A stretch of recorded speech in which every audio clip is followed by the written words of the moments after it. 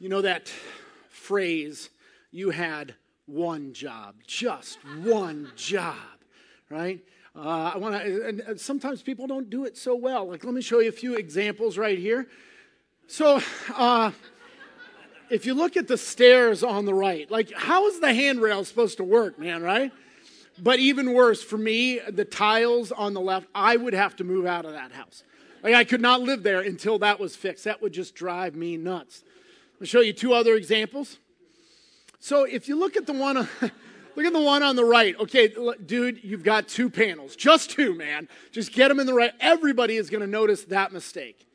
Now, not everyone would notice the mistake on the left, because if you look at it, the C of college is around the corner on the bricks right there. What I love is that it is the College of Architecture and Planning. That is fantastic. You had one job. Just one job. All right, you want to see two more? All right, last two. Look at these. So, okay, first with the crosswalk. Like, come on, really? Like, just connect the dots. It's not that hard, man. But then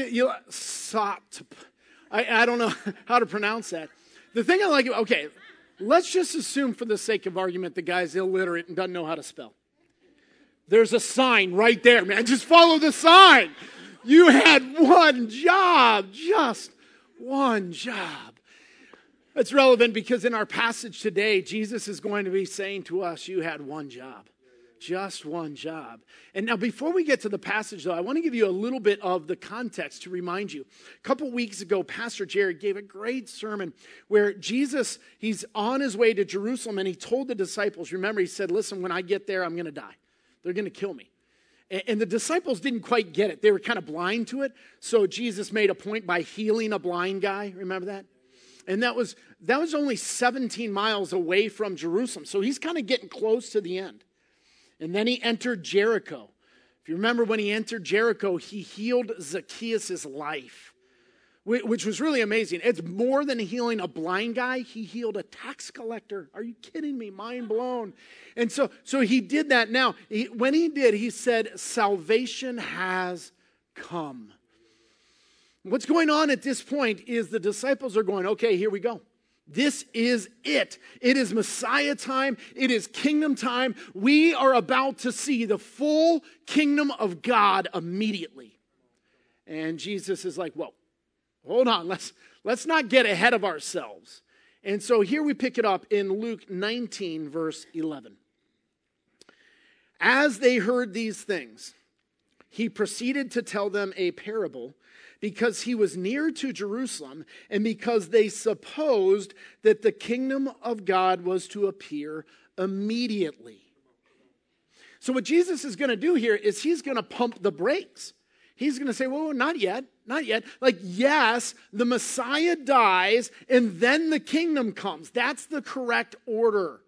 But it's not immediately. There's going to be some time in between those. Now, parents, you know how this goes when your kids say, hey, when's Christmas?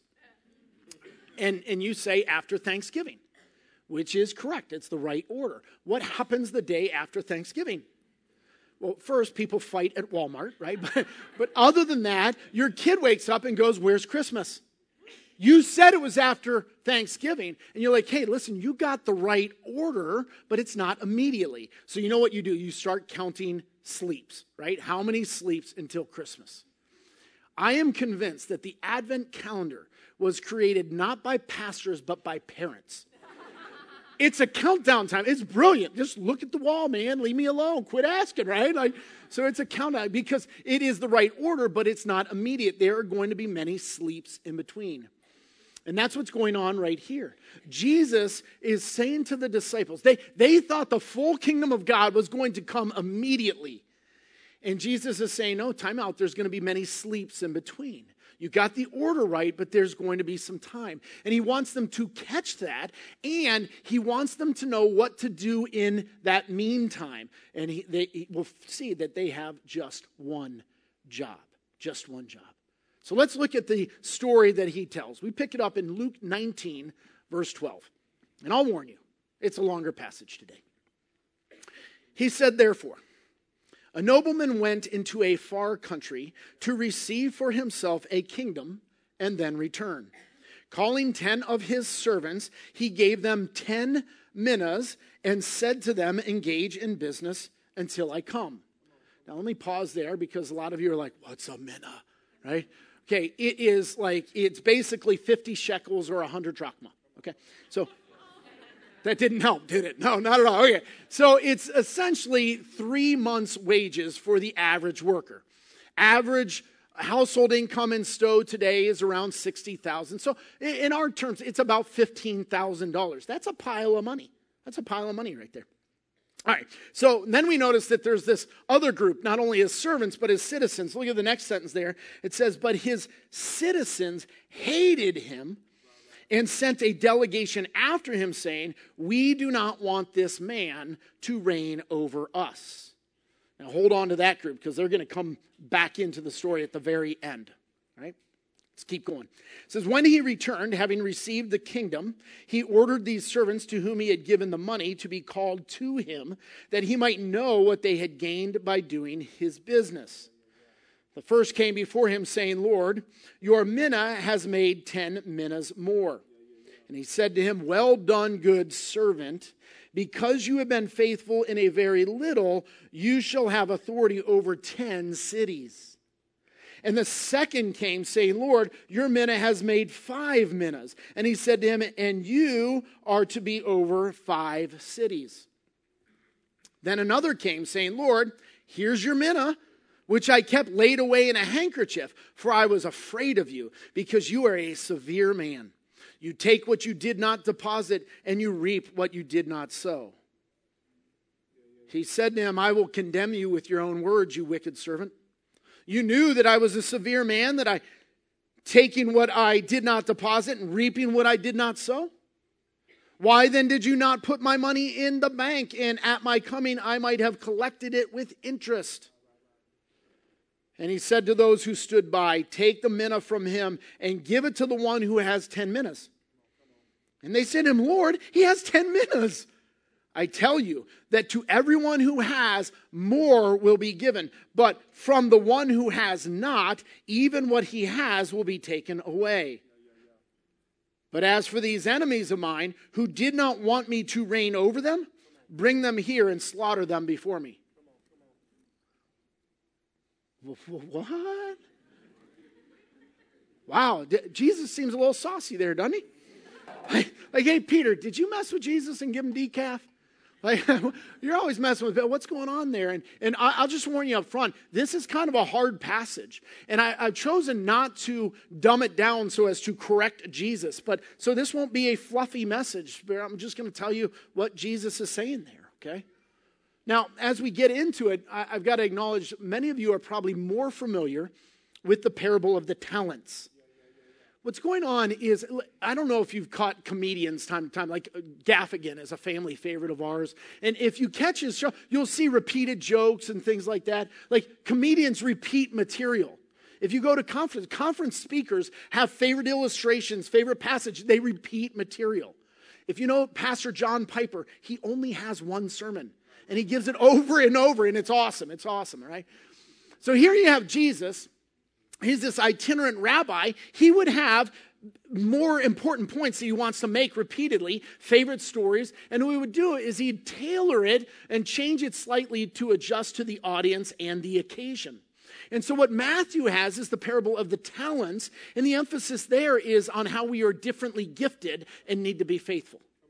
But when Jesus is here in Jericho, he's telling the story of the 10 minas, and the emphasis there is that we all have just one job.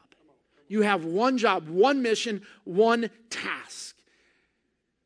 And to unpack that, what we're going to do is see that he talked to 3 different groups of people, okay? You'll see them listed right here. So on the one hand, there is the faithless. The faithless, these are the ones that are living like Jesus isn't king. I don't want him reigning over me.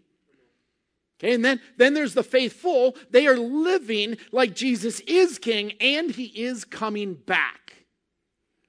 And then there's the unfaithful. These are the ones that are saying Jesus is king, but living like he is not coming back. These are the three groups. Now let's take a look at them in turn. Started out with the faithless. These are the ones he started with and ended with. The ones I don't want them reigning over me. They are enemies of Christ and they get slaughtered in the end. Now Jesus' hypothetical is not so far-fetched.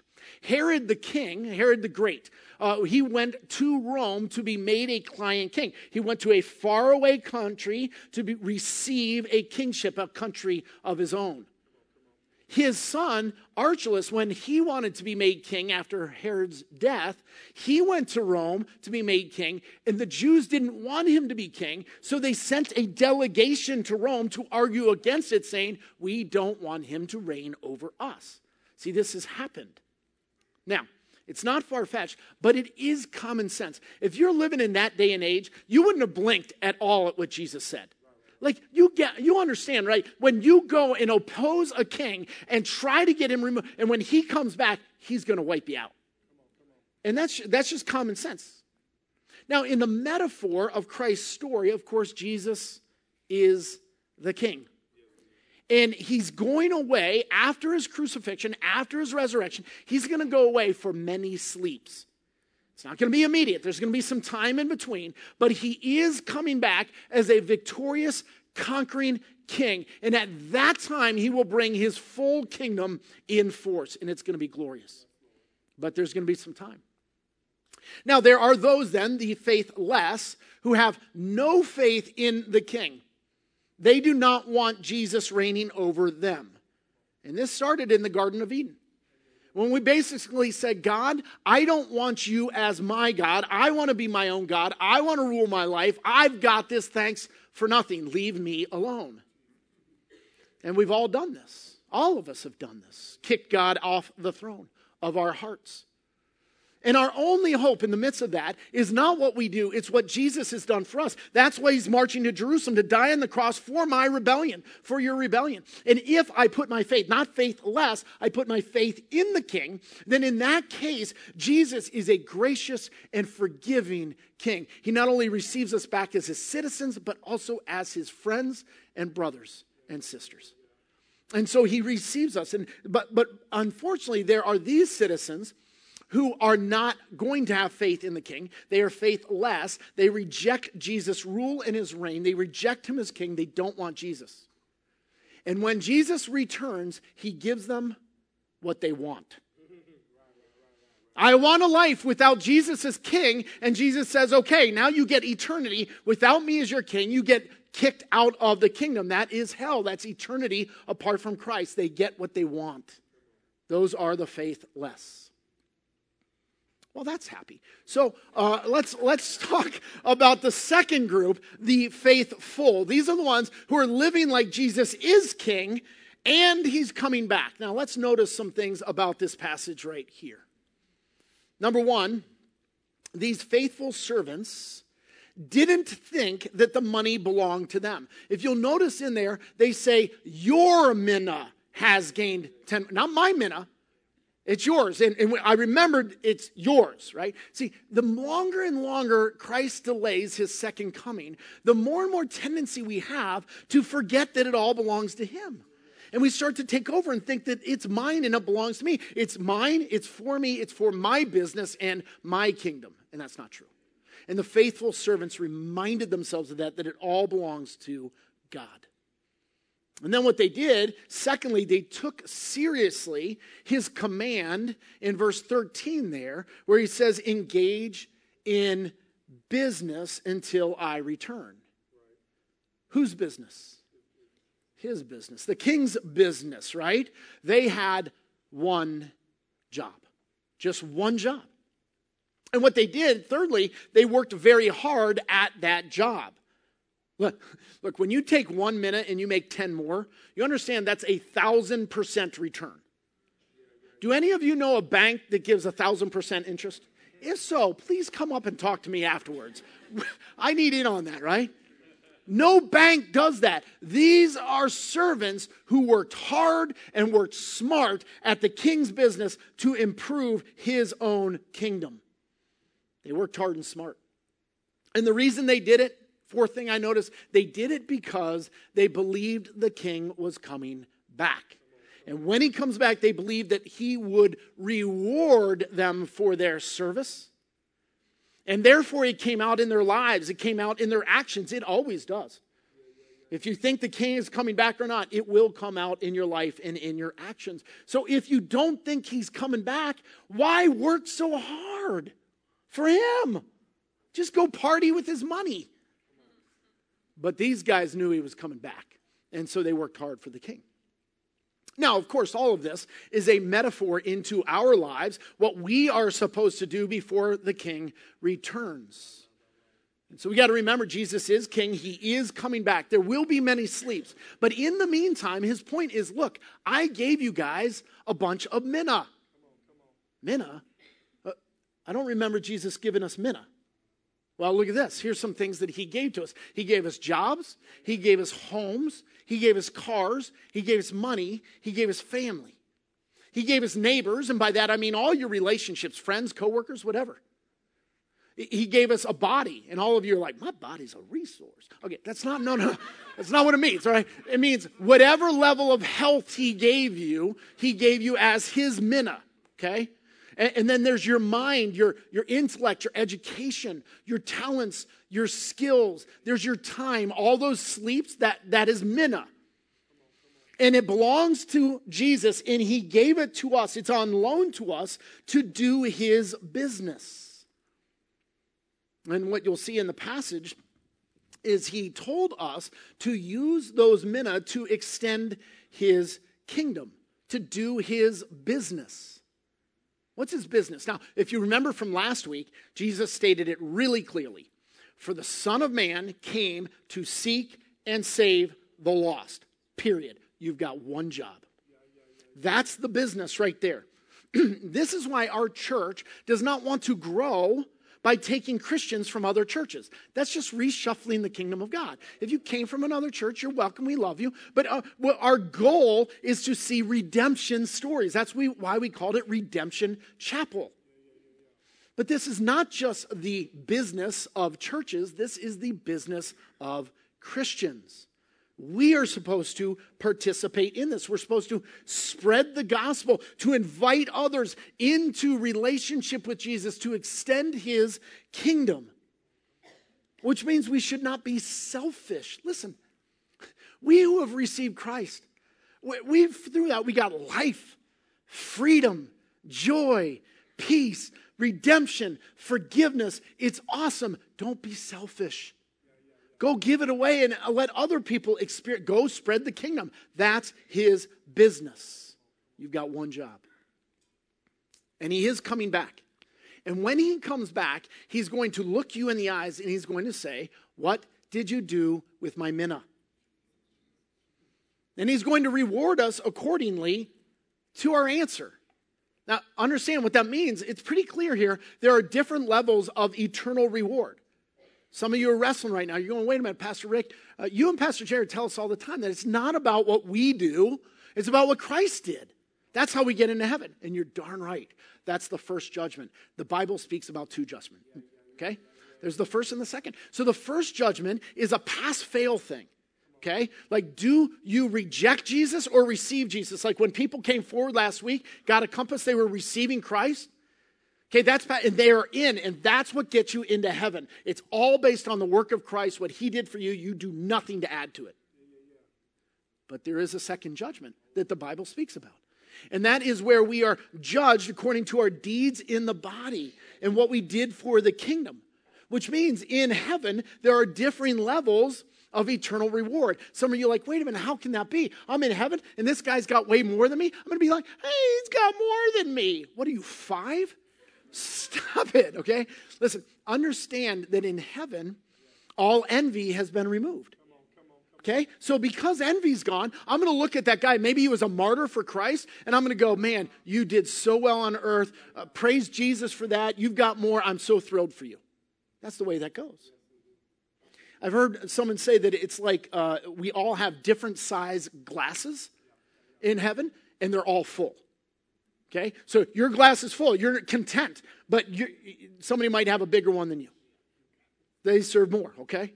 Now, what's going on then is Jesus is being very, very clear. What we do in life echoes in eternity.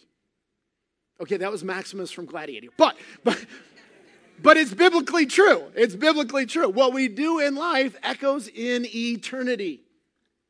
And that's the faithful servants and what Jesus wants us to learn there. Now, there is a third group that we need to talk about, and this is where it gets a little bit sticky, perhaps. The unfaithful servants. These are those who say that Jesus is king, but live like he's never coming back. And as you look at the scriptures there, you can notice a couple things. Number one, the unfaithful servant didn't do his job.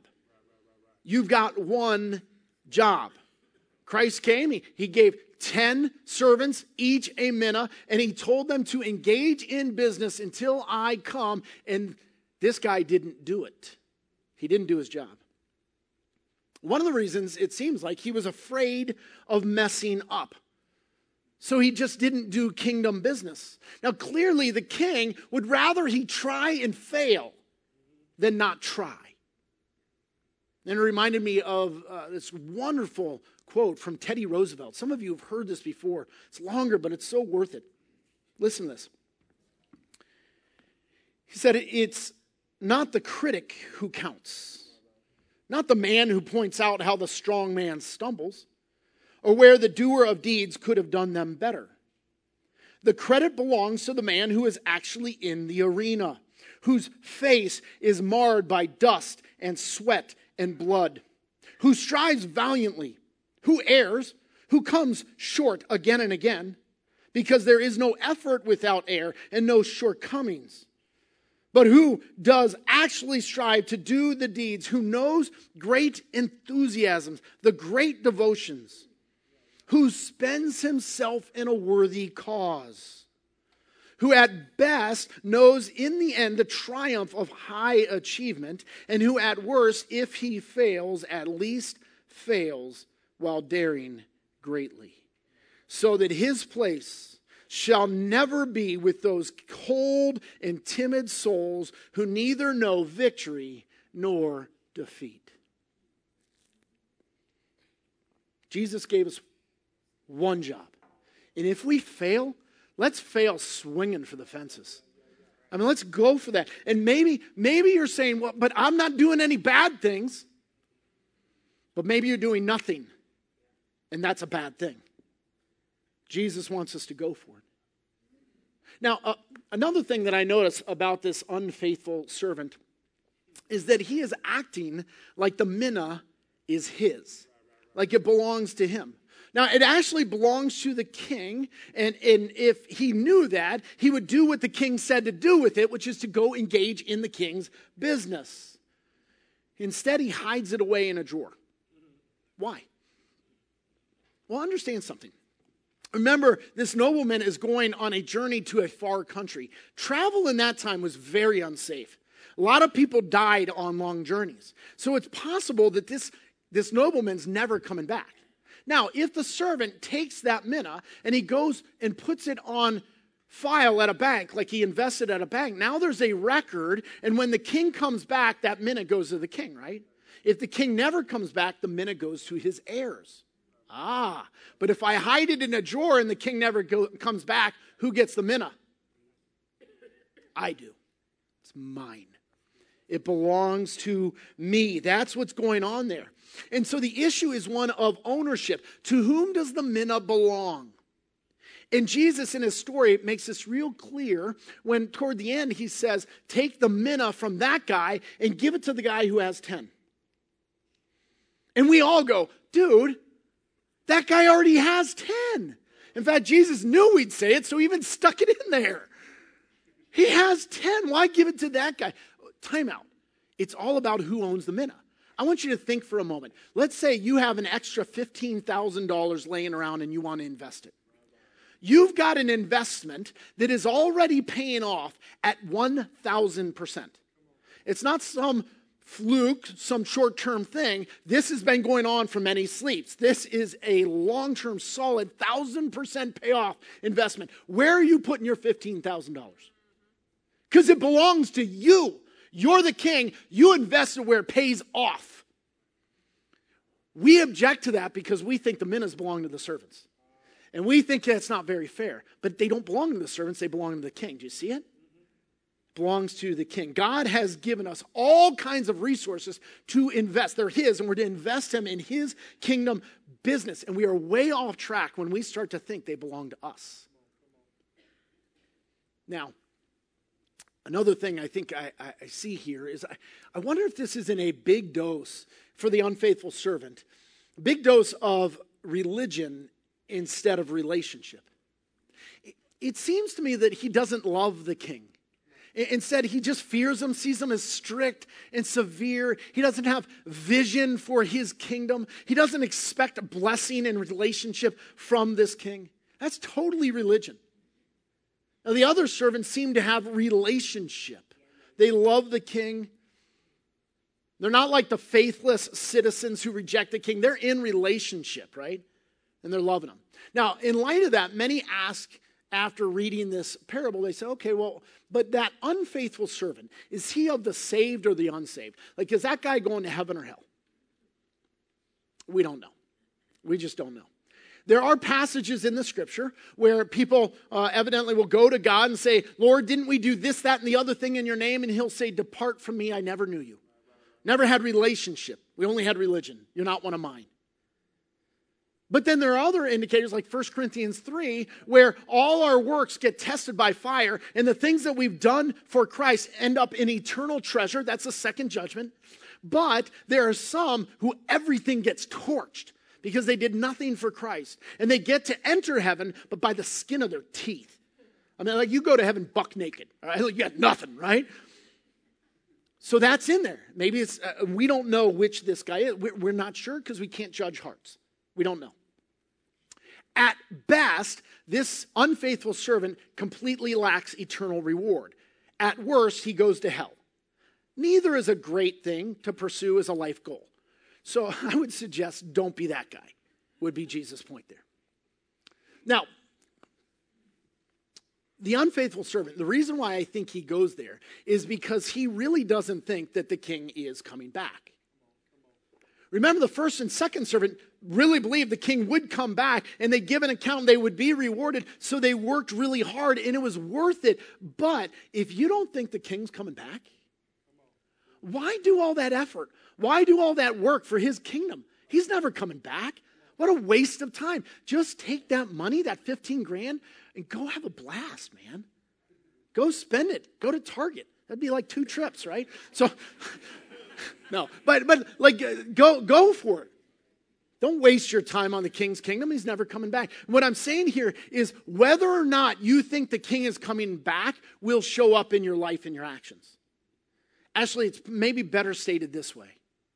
Right now, your life and your actions are indicating whether or not you think the king's coming back. You see that? That's Jesus' point right there. So let me give you a hypothetical. Let's say it's 1997, and God comes to you and says, I want you to invest $1,000 in Amazon. Now, to make this a little bit more accurate, it's not your money, it's God's money. You're the investment broker. And he says, I want you to invest $1,000 in Amazon. Now, would you do it? And all of you say, well, sure I would, because one, you're in church, okay? Secondly, because it's a hypothetical. But thirdly, because it's 2020. And in 2020, we literally have 2020 hindsight. And we can look backwards and we now know that $1,000 in 1997, if invested in Amazon, do you know what that would be worth today? 1.5 million. You know that now. In 1997, you don't know that. In 1997, there's no e-commerce boom. Amazon isn't a big deal. And you're looking at God going, Amazon, really? Are you sure? God's like, trust me, I see the future.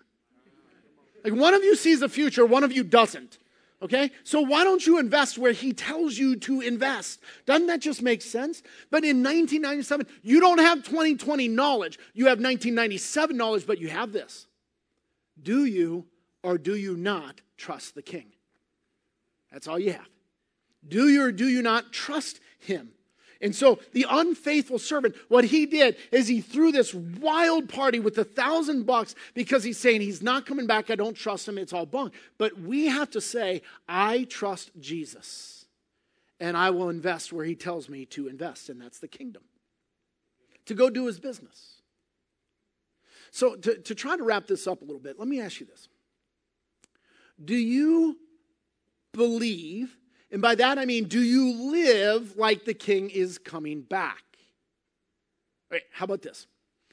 If you knew 100% beyond a shadow of a doubt that Jesus is coming back 2 years from today, how much would your life change? A lot, right? Okay. How about this? If you knew 100% beyond a shadow of a doubt, Jesus is never coming back, how much would your life change? Not as much, right? You see that? That's very revealing. That's very revealing. He is coming back, and there will be many sleeps until he comes back. And until then, you've got one job, just one job. And that is to go advance the kingdom of God. That's it. In fact, as a church, we talk about know, grow, go. Know Jesus personally. That's where a lot of people came forward last week and entered a relationship with him. Then grow in relationship with him. But then thirdly, go advance his kingdom. You have one job. Go advance his kingdom. What would that look like? Well, I imagine if I get busy doing the king's business with the king's resources, I imagine I'm getting really generous in my giving. I'm probably serving at church and outside church. I might be going, meaning I might be saying, God, where do you want me to live? Is this the best neighborhood for me to live in to advance your kingdom? The best city, the best town? Do you want me to move to another state, another country? I might literally have to go to advance his kingdom. And I might be telling people about Jesus. You're like, Pastor, that sounds like evangelism. I might be a Jesus freak. Yeah, you might be. Listen, if you don't want to tell people about Jesus because of what they might think of you, then I might suggest to you that you probably don't think the king's coming back. Because if you think he's coming back, we might be a little bit more vocal because we want others to experience the kingdom too because we love him. And we want to share it. We don't want to be selfish. See, God has given us resources to go get it done. And those resources, they don't belong to us. They belong to him. And what I want you to catch is this. Jesus didn't do the incarnation, the crucifixion, and the resurrection so that you can pursue the American dream. That's your business. That's not his business. And there's a hurting, broken world out there. And Christ came to rescue it. Now, fortunately, he called us. He adopted us. Then he empowered us with his Holy Spirit. He equipped us with his gospel. He's given us many resources and talents. Now go get it done. And it is so worth it.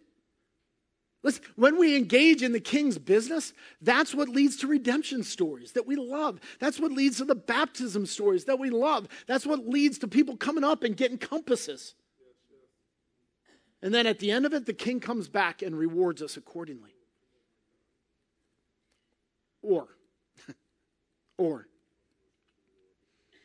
you can say that you believe in the king, but live like he's not coming back. And then he will come back. And he will say, what did you do with my minna? And you will look him in the eyes and you will say, well, I went to church regularly. And I was able to retire early.